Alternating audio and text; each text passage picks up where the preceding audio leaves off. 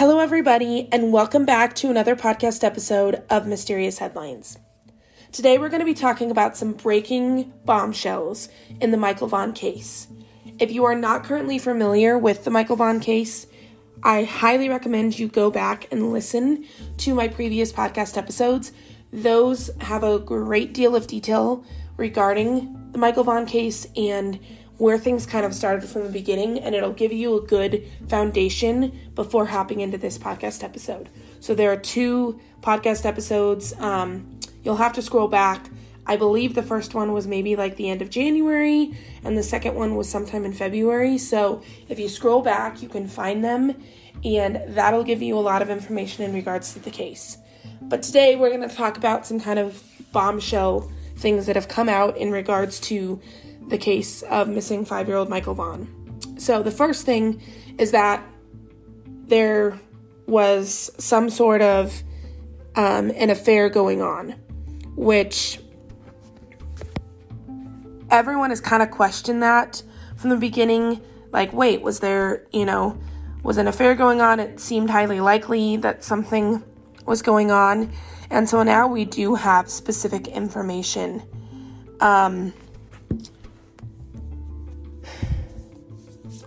So there, on this Facebook post, there was this person, this guy that commented. It was like a Facebook post regarding Michael Vaughan missing. And this guy commented, "My grandparents are neighbors with them. My grandparents told me the mother lied, saying she went to work, but that she was home all day, the day the boy went missing. My grandparents' doorbell camera said the neighbor didn't even go to work, saw the little boy go into the side door in the garage. I think something happened to the little boy 30 minutes later, and the mother drove her car into the garage later and came back the mother drove her car into the garage, left, and then came back 10 minutes later." So this was some guy commenting on like a post about Michael Vaughan being missing. And then somebody reached out to this guy to like follow up with him because he just like commented this on a post. So then someone messaged and she said, "So the camera captured all of that garage movement?" And he said, "Yes," referring to his grandparents' doorbell camera. She said, "Wow, did they give it to law enforcement?" And he says, "Yeah, police department last summer." She said, "Well, which vehicle did she get into? There are 3 vehicles." And he said, "A black vehicle." And then she says, "I didn't know that they have a black vehicle. Do you know if it was a car, or truck, or SUV?" And he says an SUV. And this person found out that a coworker that also works at the same place, because Brandy and Tyler both worked at Albertsons. They worked opposite shifts. She always said that, "Oh, we're working opposite shifts so someone can always be with the kids." And one of the coworkers there drives a black SUV. And so then there was another message where she sent to this coworker at Albertsons saying, "Were you at work that day, or is everything secondhand info?" She said, "No, she was covering," referencing Brandy. "Brandy was covering my normal shift, so I was off. Jesse and Casey were the ones who were there. Casey took the call. Jesse, who's known Brandy for about 10 years, went to get her and tell her what was going on and leave. He and I are close friends." So basically, this person was saying, "No, Brandy was covering my normal shift, so I was not at work." This person, unnamed person, was not at work, but Jesse and Casey were there, and Casey was the one that took the call from Tyler, supposedly, saying, "Michael, like, he's gone, I don't know where he is." And then Jesse, who apparently has known Brandy for 10 years, knows her really well, was the one that went to get Brandy to tell her, like, "Michael's gone, something's going on." And so this definitely, kind of tells us there was an affair going on because the black SUV is a coworker's SUV.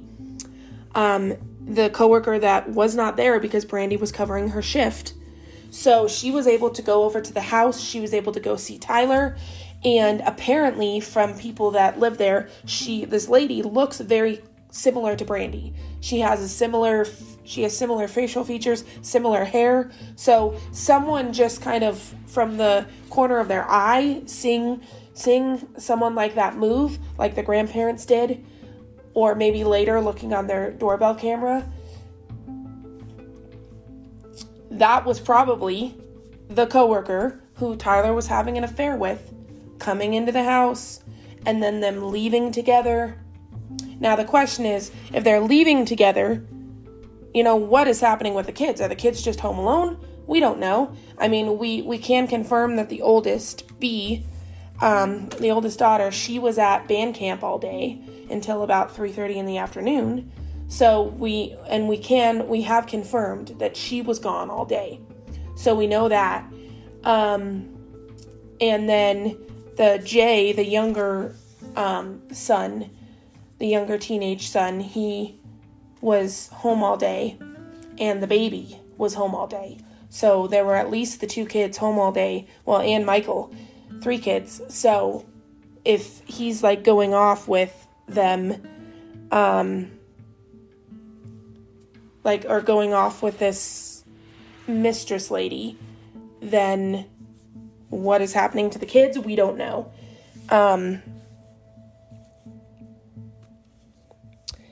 So it's interesting. And if you look at photos, this lady does look very similar to Brandy. She's not identical, but she's similar, like I said, to where if you saw from the corner of your eye, you would think like, okay, yeah, probably. So then there was a follow-up. And so, as I told you, that guy had made a comment on the Facebook post. So then this lady replies to him a little bit later, sometime later. And she says she was absolutely at work, saying, Brandy, I was at her job just an hour before hearing her baby was missing. Shame on you. So this lady's calling this other guy out, like, shame on you. She was at work. And he says, I also was at Albertsons and didn't even see her working. And this lady says, well, I did, along with several other people. Sorry you weren't paying attention. So then there's confusion, because, this lady's saying yes, he was definitely at work, or she was definitely at work. She was there.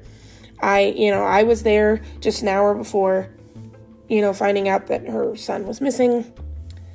And he says, this guy says, well, I went into Albertsons, I went in to go grocery shopping, and I didn't see her.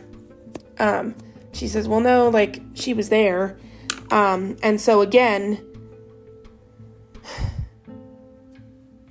the lady that Tyler was having an affair with looks very similar to Brandy.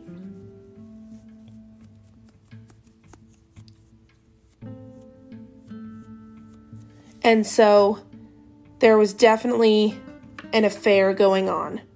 Now, there's more. There's more than just that. There's also some, recordings that have come out of Brandy,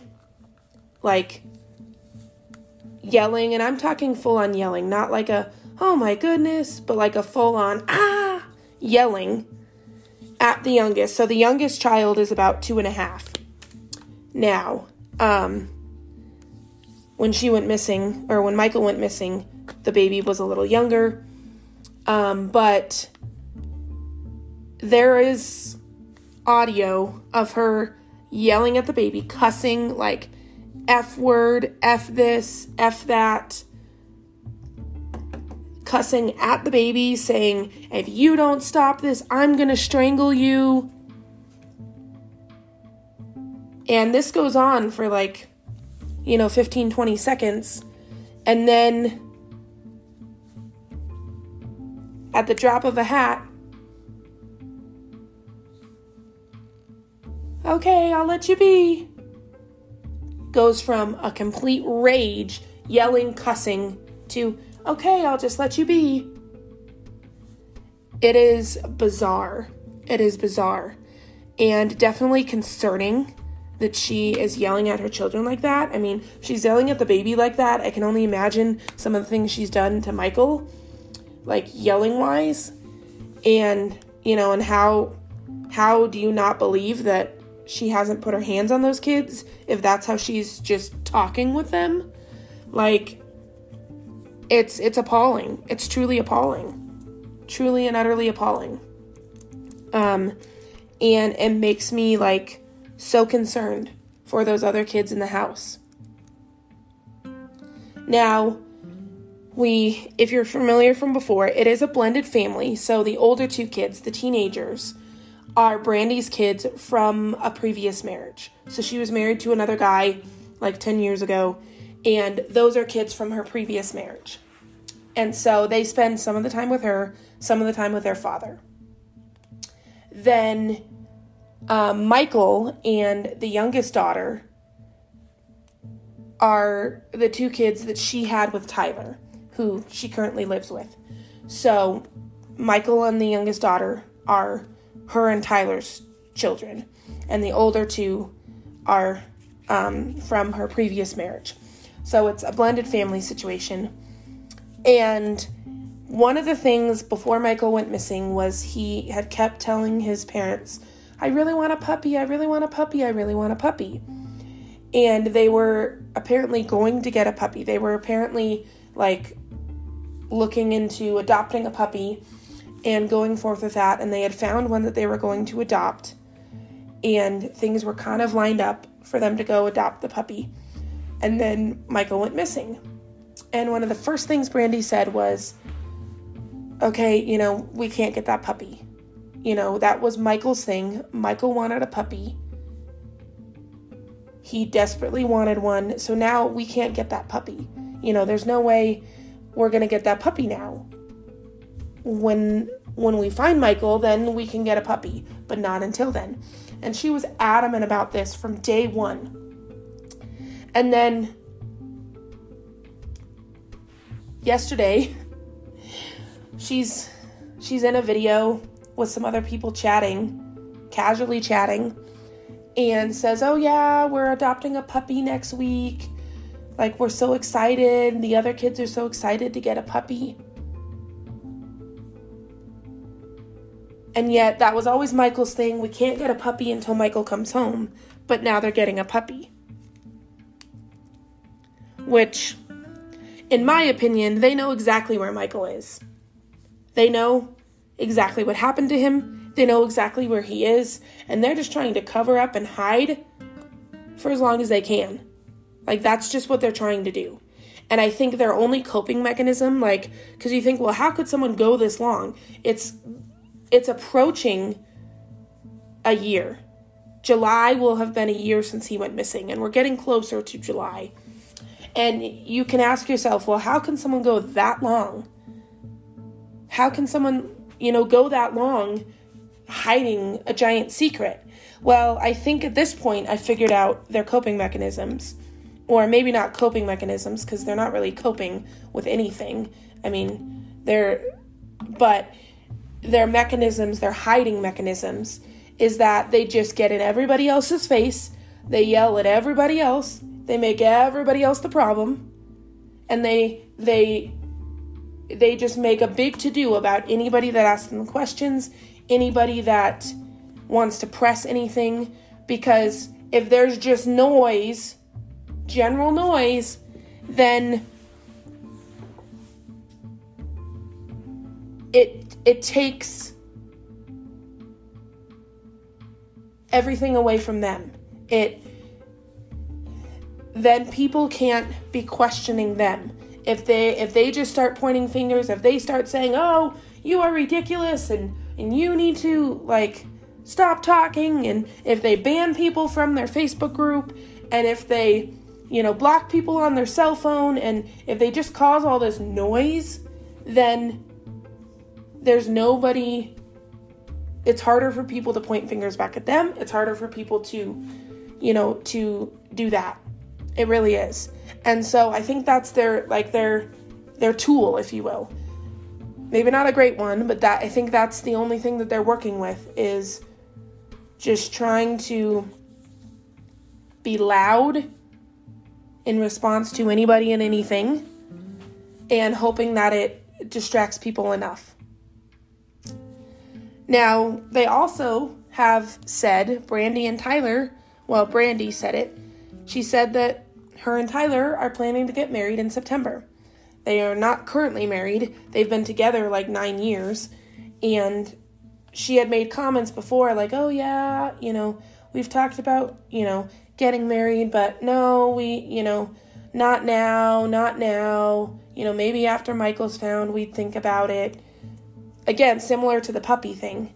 Not now, but then all of a sudden, oh, yep, we're getting married in September. We decided we're going to do it. And yeah, we know Michael's still missing, but, we're still going to get married because it's what we want to do.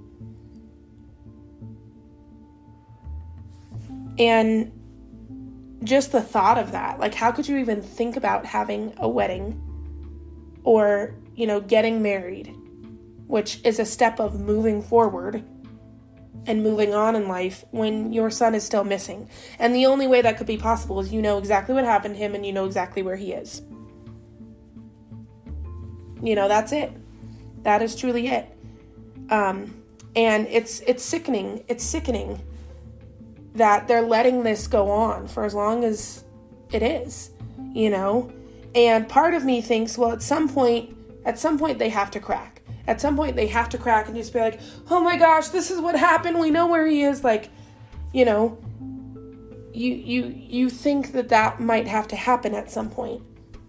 But it's also, like I said, we're getting close to a year and that hasn't happened.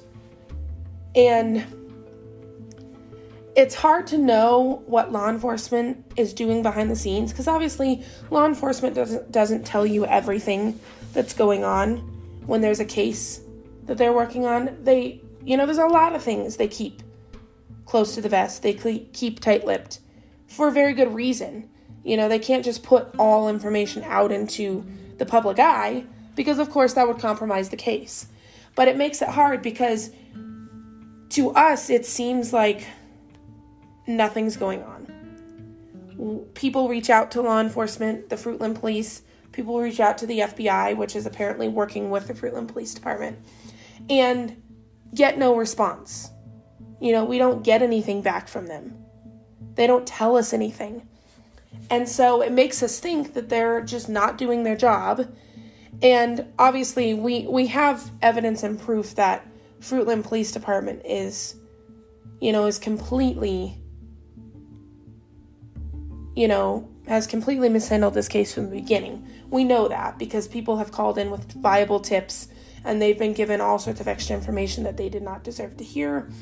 And there's a lot of things that we know this case has been mishandled from the beginning.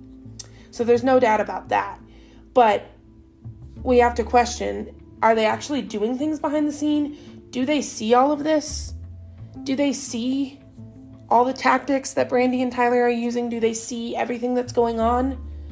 Like, are they seeing right through that and they're just trying to put together the final pieces of the puzzle to bring everything down? Or are they just sitting there twiddling their thumbs? It's hard to know. We have to hope that they're doing something behind the scenes, but we truly don't know. It's hard to say what they're doing. But from my perspective and the information that I have been able to see and get access to is that Brandy and Tyler know exactly what happened to Michael. They know exactly where he is, and they're just trying to stay innocent as long as they possibly can, because they know that they're guilty. They know. And they're worried about people getting information. And so that's why their quote-unquote tool is just yelling and screaming at anybody that tries to come near them. And they think, well, if we just make a big scene, and we point it at other people, oh, these people are being ridiculous, then the attention's going to be off of us. And so that's truly what the only thing they know how to do. And it's the walls are closing in. Information is being gathered, things are being found out, and the walls are closing in on them. And they're not going to be able to hide very much longer because all this information is coming to light, and it's all coming down on them. And I think there's a couple scenarios here with how this ends. And because you think, well, okay, how is this going to come to a culmination? How are Brandy and Tyler going to be prosecuted or arrested in regards to Michael's disappearance? How are things going to actually move forward? And I think there's a couple angles of what could happen. One angle is that an investigative journalist gets on this case, and they have had a little bit of media coverage. Not much. They've had only a tiny bit of media coverage because they've refused, honestly, to have much media coverage, which also tells you they know what happened to him, they know where he is. But if there was an investigative journalist that got back on this case, or started on this case if they've never been on this case before, but if they got an investigative journalist on this case, someone that's going to drive to Fruitland, that's going to drive to the police department and knock on the police department headquarters door and say, hey, I want answers. What's going on here? And they drive to Brandy and Tyler's house, knock on the door and say, hi, tell me what's going on here. I demand answers. That's what a good investigative, sorry, I'm stumbling over my words. That's what a good investigative journalist would do. And a good investigative journalist can get to the root of the case and the pieces of information that are required. And what they could do is they could really kind of blow up some of these pieces of information into the mainstream, because Brandy and Tyler, they don't want people knowing about the stuff that we know. And I don't even think that they know that there's people out here that, obviously they know people know about, them getting married because they said that on the public forum, and getting a puppy. They said that on the public forum. But I don't think they know people know about the affair. I don't think they know people know about some of these other intricacies of the case. And the minute that any of that went public, then I think law enforcement would see that, and law enforcement would then be required to act. So I think that's one possibility of how things could kind of go down here, is with good investigative journalist. Also, if Michael was found, I sadly don't think he's alive anymore. For a while, I did think he was alive. For a while, I thought he might be alive. He might be kept somewhere, and they were going and visiting him. But I honestly, I don't think that we can be close to a year in and he still be alive somewhere. I just don't think that that's possible. So sadly, I don't think he's alive anymore. But if we found his body, if his body was discovered and found relatively soonish, obviously that could culminate the case. There's, obviously DNA and cause of death and all of that comes into play when the body is found, or when a body is found. That could then kind of bring culmination to the case. But I don't know how likely it is, how soon it is that someone will find the body, because there's not active searches going on. Law enforcement's not doing active searches there. The community that I'm a part of is trying to see if they can organize some searches with some people that live nearby. Our community had offered before to go search, and had asked the mom, hey, if we come and search, can you help tell us where to go? And she was like, no, we don't want you to waste your time. another thing that just adds to, they know what happened to him, they know where he is. But no, we don't want you to waste your time. And so, she's told that repeatedly to multiple people. I don't want you to come and waste your time. And she plays it off as, well, all those spots have been searched, all those roads have been searched, so, it truly would be a waste of your time because we know he's not there. But obviously, if seasons change, things reveal themselves, things are not the same. And plus, if you're truly a grieving mother that has lost their son and does not know where your son is, you would be searching every road 100 times if it meant to find him. So, but the community I'm a part of is trying to organize searches absent from any,